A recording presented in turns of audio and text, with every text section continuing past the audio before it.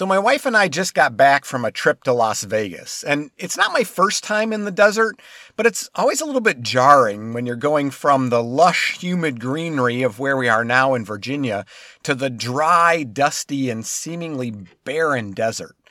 But the desert has a stark beauty to it, and being in the desert always gets me thinking about the things that live there, plants and animals that have adapted to thrive in the harsh conditions of the desert.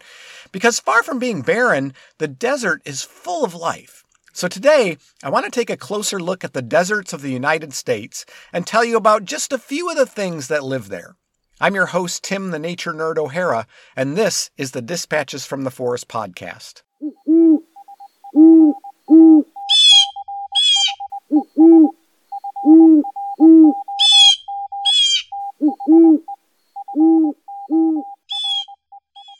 Deserts are generally defined by the amount of precipitation that falls in a year, 10 inches or less. So let's put that into perspective. Seattle and New York City each get around 50 inches per year. Chicago gets about 38, and Miami 67 inches. Compare that to desert cities.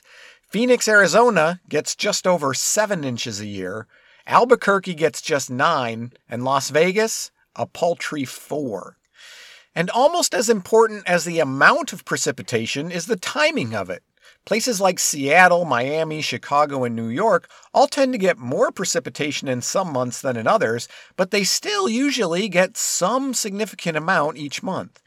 Even Chicago's driest months, January and February, still average 2 inches of precipitation. In contrast, Albuquerque gets about half of its 9-inch total in July, August, and September, and only scant amounts spread out through the rest of the year. Likewise, Las Vegas gets about half of its annual total, which again adds up to just 2 inches in the winter, January, February, and March, and then, on average, gets nothing in May and June. The remaining 2 inches is spread evenly from July to December, which adds up to less than half an inch a month, and is usually in the form of a brief, scattered shower. And of course, in addition to being dry, deserts, excluding the cold deserts of the Arctic, tend to be hot, particularly in the summer. Las Vegas summer temperatures frequently exceed 100 degrees Fahrenheit. In fact, on the day I wrote this episode, the high temperature in Vegas was forecast to be 106. Phoenix is considered to be the hottest city in the United States, with an average high temperature over 100 degrees from June through September. So now that we've defined what a desert is, let's look at the deserts of the United States and some of the species that live in them. The United States has 4 major deserts: the Great Basin, the Mojave, the Sonoran, and the Chihuahuan deserts, all located in the western U.S., although the Sonoran and the Chihuahuan deserts also include significant portions of Mexico. Collectively, these 4 deserts form the North American desert. At 250,000 square miles, the Chihuahuan is the largest of the 4 and the 8th largest desert in the world, although since 90% of it is in Mexico, it's not the largest in the United States. In the U.S., the Chihuahuan Desert includes southern New Mexico, eastern Arizona, and southwest Texas. It also includes the 1,900-mile Rio Grande on the border of the U.S. and Mexico. The river, along with many underground springs and small streams, provides water to this otherwise dry region. The Chihuahuan Desert is home to a surprising amount of biodiversity. In fact, it's considered to be the most diverse desert in the Western Hemisphere and one of the most diverse arid regions in the world. Unfortunately, the Chihuahuan Desert ecoregion is also one of the most endangered ecosystems in the world as a result of human activities. Overgrazing, water depletion and diversion, changes in the fire regime, urbanization, increases in agriculture and resource extraction activities, invasive species, and overcollecting of native plants are all major threats. Big Bend National Park in Texas protects 800,000 acres of this fragile landscape and its flora and fauna. The Chihuahuan Desert boasts as many as 3,500 different plant species, about 1,000 of which grow only in this ecoregion. This number also includes nearly 400 species of cactus, which is about 25% of the number of cactus species in the entire world.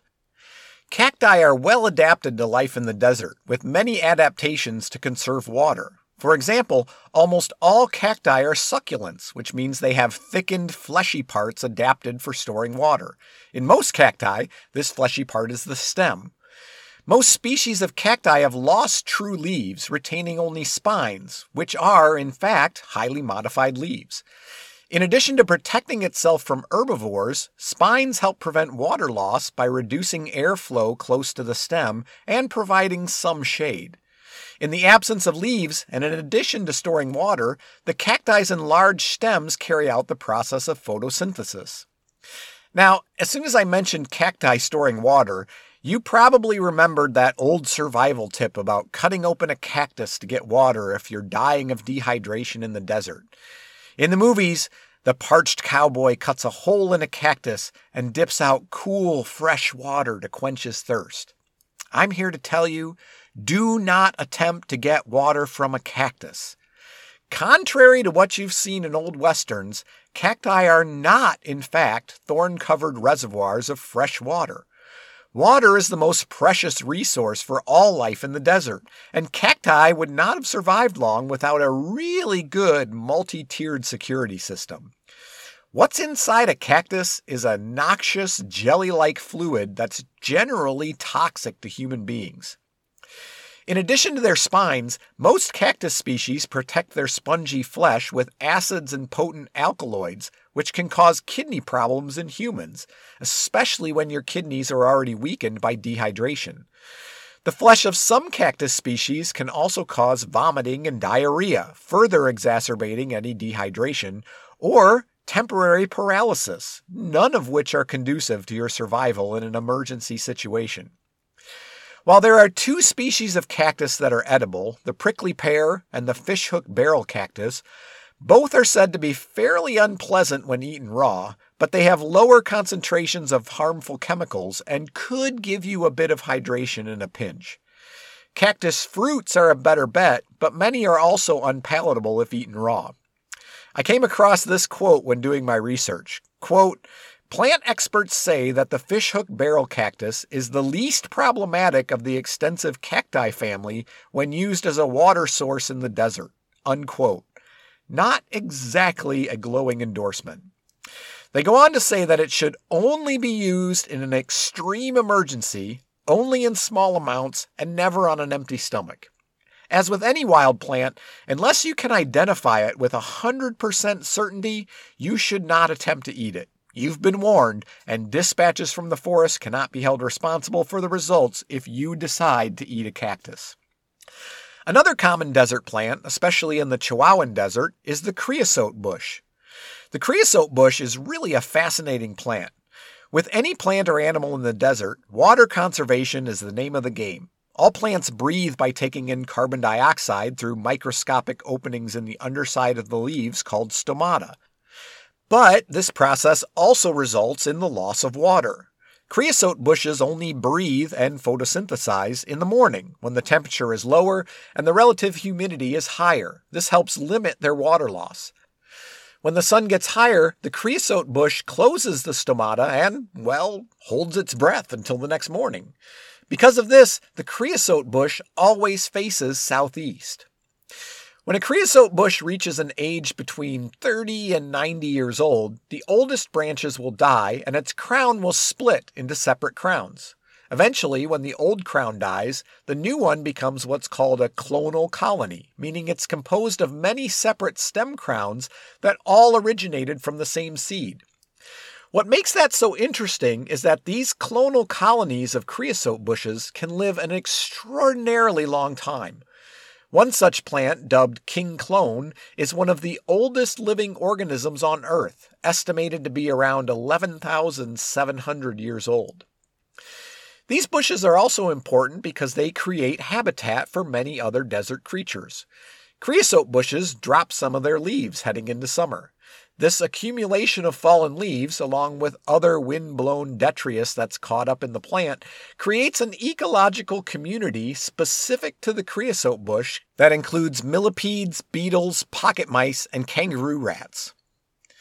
The largest desert completely in the United States, and the 9th largest desert in the world, is the Great Basin.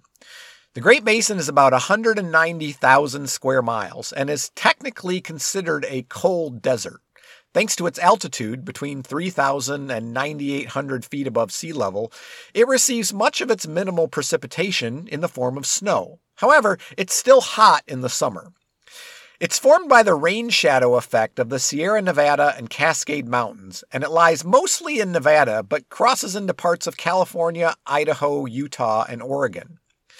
The standout species in the Great Basin Desert is the bristlecone pine. These trees are not only well adapted to the harsh climate and poor soil, these trees need harsh conditions. They actually do poorly in less than harsh conditions, which makes them hard to cultivate. In gardens, they quickly succumb to root rot. But where most other plants can't even grow, like rocky soils and virtually no rainfall, they do very well and for a very long time. The oldest bristlecone pine known is estimated to be over 4,800 years old, again, making it one of the oldest known individuals of any species.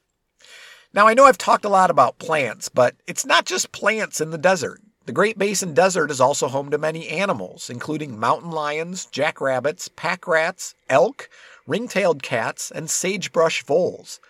Besides mammals, there's also many reptile species, including rattlesnakes, and horned lizards, sometimes called horny toads, even though they're not related to toads. There's 21 species of horned lizards, and 15 of them are native to the United States. Horned lizards have flattened, rounded bodies and blunt snouts. They have spines on their back and sides, which are modified reptile scales. These prevent water loss through the skin, but the horns on the head are true horns. They have a bony core, just like a deer's antlers. Horned lizards use a variety of means to avoid getting eaten by other desert animals. First of all, their coloration is excellent camouflage. When threatened, their first defense is to remain still to avoid detection. If approached too closely, they'll often run in short bursts and stop abruptly to confuse the predator's visual acuity. If that fails, they puff up their bodies, which makes them appear more horned and larger, and subsequently more difficult to swallow. To avoid being picked up by the head or neck, a horned lizard will either duck or elevate its head and orient its cranial horns straight up or back. If a predator tries to take it by the body, the lizard drives that side of the body down into the ground so the predator can't easily get its lower jaw underneath. At least 8 species, including the widely distributed Texas horned lizard, are also able to squirt a targeted stream of blood from the corners of their eyes, up to about 5 feet. The scientific term for this is ocular autohemorrhaging. They do this by restricting the blood flow leaving the head, which increases blood pressure and actually ruptures tiny vessels around the eyelids. The blood not only confuses the predator, but it tastes bad, especially to canine and feline predators, possibly due to the lizard's large diet of venomous harvester ants, although this defense doesn't seem to work against predatory birds. Now, despite legal protection, horned lizards are declining throughout their range. The Texas horned lizard, for example, has disappeared from almost half of its geographic range. Population declines are attributed to a number of factors, including fragmentation and loss of habitat from real estate development, road construction, and conversion of land to agricultural uses. Horned lizards have very specific nutritional needs, which are met by their heavy diet of harvester ants. Invasive fire ants brought in from South America in potted plants displace native harvester ants, putting horned lizards at risk. In addition, collecting for the pet trade, planting of non-native grasses, pesticide use, and predation by domestic dogs and cats place continued pressure on horned lizards. The smallest of our deserts in the United States is the Mojave, at just over 31,000 square miles, which is still just slightly smaller than the state of South Carolina. The Mojave acts as a transition between the Great Basin Desert to the north and the Sonoran Desert to the south. It has the widest range of elevation, from the 11,049-foot summit of Telescope Peak in the Panamint Mountains to the lowest point in North America, the Badwater Basin in Death Valley, which sits about 282 feet below sea level. Death Valley is also the driest and hottest place on the continent, averaging just over 2 inches of rain a year and boasting average high temperatures in the summer of well over 110 degrees. The record high temperature ever recorded in Death Valley was a scorching 134 degrees Fahrenheit. 4 major mountain ranges lie between Death Valley and the ocean, each one adding to an increasingly drier rain shadow effect. In 1929, 1953, and 1989, no rain was recorded for the entire year. Remember how I said that Chicago gets 37 inches of rain each year? Consider this. In Death Valley, the wettest period ever recorded was from mid-2004 to mid-2005, when a total of 6. Yeah, you heard that right. 6 inches of rain fell, resulting in the formation of temporary lakes in the valley and incredible wildflower blooms. Joshua Tree National Park and the Mojave National Preserve help preserve this ecosystem for the wide range of species that live here. Now, when you think about deserts, fish are certainly the last animal that might come to mind. So surprisingly, or maybe not surprisingly, because after all it is a desert, 2 of the rarest and most endangered inhabitants of the Mojave Desert are fish, the Death Valley pupfish and the Devil's Hole pupfish. These fish only grow to be about an inch long. Both species are considered endangered because they have an extremely limited home range. The Death Valley pupfish is found in only 2 small isolated locations in Death Valley, and the Devil's Hole pupfish is found in only 1. The Death Valley pupfish can survive conditions that would kill other fish. For example, water that is 4 times more saline than the ocean, hot water up to 116 degrees Fahrenheit, and cold water down to 32 degrees Fahrenheit. The Devil's Hole pupfish lives in Devil's Hole, a geothermal pool that is 72 feet long, 11.5 feet wide, and 430 feet deep, although the pupfish only lives in the top 80 feet near a shallowly submerged rock shelf that provides critical feeding and spawning habitat. The water in Devil's Hole maintains a constant temperature of 91 degrees and is low in dissolved oxygen. Now, pupfish pretty much consume any available source of food, including beetles, snails, algae, and freshwater crustaceans, with a diet that varies throughout the year. Reproduction occurs year-round, although there's spikes in the spring and fall. Now, in addition to having a limited home range, one of the many challenges to conserving these fish is that females don't lay very many eggs, and the survivorship from egg to adult is very low. Eggs and baby fish are preyed on by predaceous diving beetles. And even in ideal conditions, the lifespan of the pupfish is only 10 to 14 months. Now, since they live in such a limited area, pupfish are extremely susceptible to disturbance, both from natural events like flash floods or earthquakes, and, of course, from human activity. In the 1970s, Devil's Hole pupfish were threatened by the depletion of groundwater. The withdrawal of groundwater lowered the water level in Devil's Hole and limited their ability to spawn on the shallow shelf. After the groundwater withdrawal was limited, pupfish populations rebounded, but it's been on the decline again since about 1995, and the reasons for their decline are currently unclear. Okay, finally we have the Sonoran Desert. The Sonoran Desert covers about 121,000 square miles across southwestern Arizona, southeastern California, and portions of the Mexican states of Baja California Sur, Baja California, and Sonora. The Colorado River and the Gila River flow through this region, which, combined with the winter and summer rains that are unique to this subtropical desert, provide the vital water sources that support so much life. The Sonoran Desert also gets more rain than any other desert in the world, averaging 10 inches annually, mostly from July to September, from quick but powerful thunderstorms that can drop a large amount of rain in a very short period of time. The signature plant of the Sonoran Desert is the saguaro cactus. When you think of a stereotypical cactus, tall, round, and often sporting sidearms, that's a saguaro cactus. And the Sonoran Desert is their only natural habitat. Saguaro cacti can live to be 150 years old or older, but will not grow their first sidearms until they're at least 75. They can reach over 50 feet tall And because, like other succulents, they store water in their stems, they are extremely heavy. A fully hydrated saguaro can weigh nearly 5,000 pounds. In Arizona, they're protected by law, and vandalizing or harming a saguaro is illegal. I came across this story while researching the saguaro. In 1982, a gentleman named David Grundman was shooting and poking at a saguaro cactus trying to make it fall. An arm of the cactus, weighing 500 pounds, fell onto him, crushing him and his car. The trunk of the cactus then fell on him as well. Mr. Grundman did not survive. But his demise was immortalized in song by the Austin Lounge Lizards, and they've given me permission to share that song with you here today. So please enjoy Saguaro by the Austin Lounge Lizards.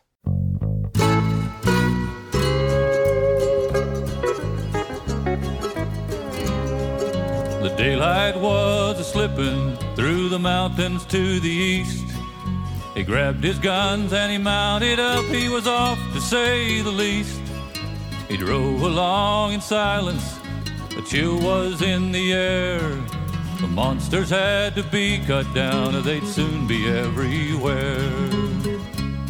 Saguaro, a menace to the west. His name was David Grundman, a noxious little twerp. Saw the giant plants as the Clanton gang and himself as Wyatt Earp.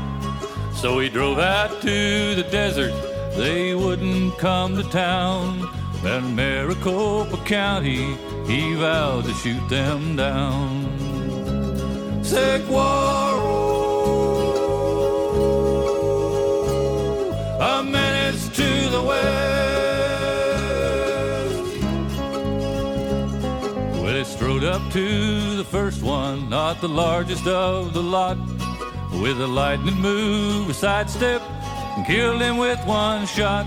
And when the smoke had cleared, the cactus had lost that final round.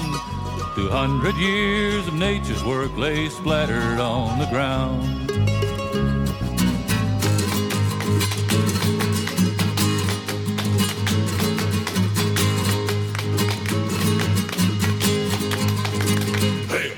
He crossed a small arroyo, oh, the sun was in his eyes. He was looking for the leader, he'd know him by his size. When all at once upon a ridge, the squinting gunman saw 27 feet of succulent challenging his draw. Saguaro, a menace to the west. He was slightly disadvantaged by the angle of the sun. But after all, the cactus wasn't packing any gun. His finger twitched, he made his move, he drew, his guns did bark, and echoed with the laughter as the bullets hit their mark. Well, the giant cactus trembled, then came that warning sound. The mighty arm of justice came hurling toward the ground, and the gunman staggered backwards, he whimpered and he cried. The saguaro crushed him like a bug, and David Grundman died. Saguaro, saguaro, saguaro. David Grundman, a menace to the west.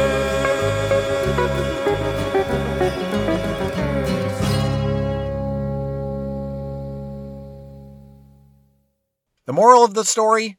Don't mess with a saguaro. Saguaro cacti provide critical habitat for other species in the desert. Gila woodpeckers and gilded flickers make holes for nesting, which are later used by other birds, like elf owls, purple martins, and house finches. Unfortunately, invasive plant species like bufflegrass and Sahara mustard pose significant threats to the Sonoran Desert ecosystem. Bufflegrass grows very densely, and it outcompetes saguaros for water. It's also extremely flammable, but it readily survives fires due to its deep root systems. Since the fire return interval, the normal frequency for naturally occurring fires in the Sonoran Desert ecosystem is over 250 years, saguaros didn't evolve with frequent fire, so they're not adapted to survive fire. Bufflegrass, on the other hand, thrives at a fire return interval of just 2 to 3 years. This has led to the reshaping of the Sonoran Desert ecosystem and threatens the survival of the saguaro. Now, one last desert dweller that I want to tell you about is the scorpion. There's over 2,500 scorpion species worldwide, and they live mainly, but not exclusively, in deserts. They're arachnids, so a cousin to spiders, but not spiders themselves. Like their cousins, the spiders, they have 8 legs, and they're easily recognized by a pair of grasping pinchers and a narrow segmented tail, often carried in a characteristic forward curve over the back and always ending in a stinger. Scorpions primarily prey on insects and other invertebrates, using their pinchers to restrain and kill their prey. Their pinchers and venomous sting are also used for defense. All known species give birth to live young, and the female cares for the young as their exoskeletons harden, carrying them on her back. The exoskeleton of scorpions contains fluorescent chemicals that glow under ultraviolet light. I actually have a friend who recently moved to Arizona, and she's been posting pictures of scorpions that she's found at night using a black light. The vast majority of scorpion species don't pose a serious threat to humans, and healthy adults usually don't need medical treatment for a sting, kind of like being stung by a wasp or a bee. Worldwide, there's just 25 species, so less than 1%, that have venom capable of killing a healthy human. The most venomous scorpion in the United States is the Arizona bark scorpion, a resident of the Sonoran and Mojave deserts. The venom of the Arizona bark scorpion can cause severe pain, coupled with numbness, tingling, and vomiting, which usually lasts from 24 to 72 hours.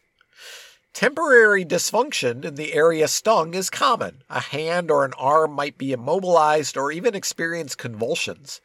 Due to the extreme pain induced, many victims describe sensations like an electric shock after being stung. Despite all that, it's not generally fatal. There's estimated to be thousands of stings from this scorpion every year, but there's only been 2 recorded deaths since 1968. And with that, Wild Wanderers, it's time to get a much-needed drink of water. All this desert talk has me dry. I want to thank the Austin Lounge Lizards for letting me share Saguaro with you. Check out all their great music at austinloungelizards.com. Thank you for listening. Be sure to leave a like and subscribe. You can also follow Dispatches from the Forest on Facebook, Instagram, and TikTok. If you have a question, a comment, or a suggestion for a future episode, feel free to send me an email at dispatchesfromtheforest@gmail.com. If you're enjoying the podcast and you want to help support future episodes, please check out my Patreon page and consider becoming a patron. Tiers start at just $5 a month. You can find all the information at patreon.com/Dispatches from the Forest. I'm your host, Tim the Nature Nerd O'Hara, reminding you to go outside and get dirty.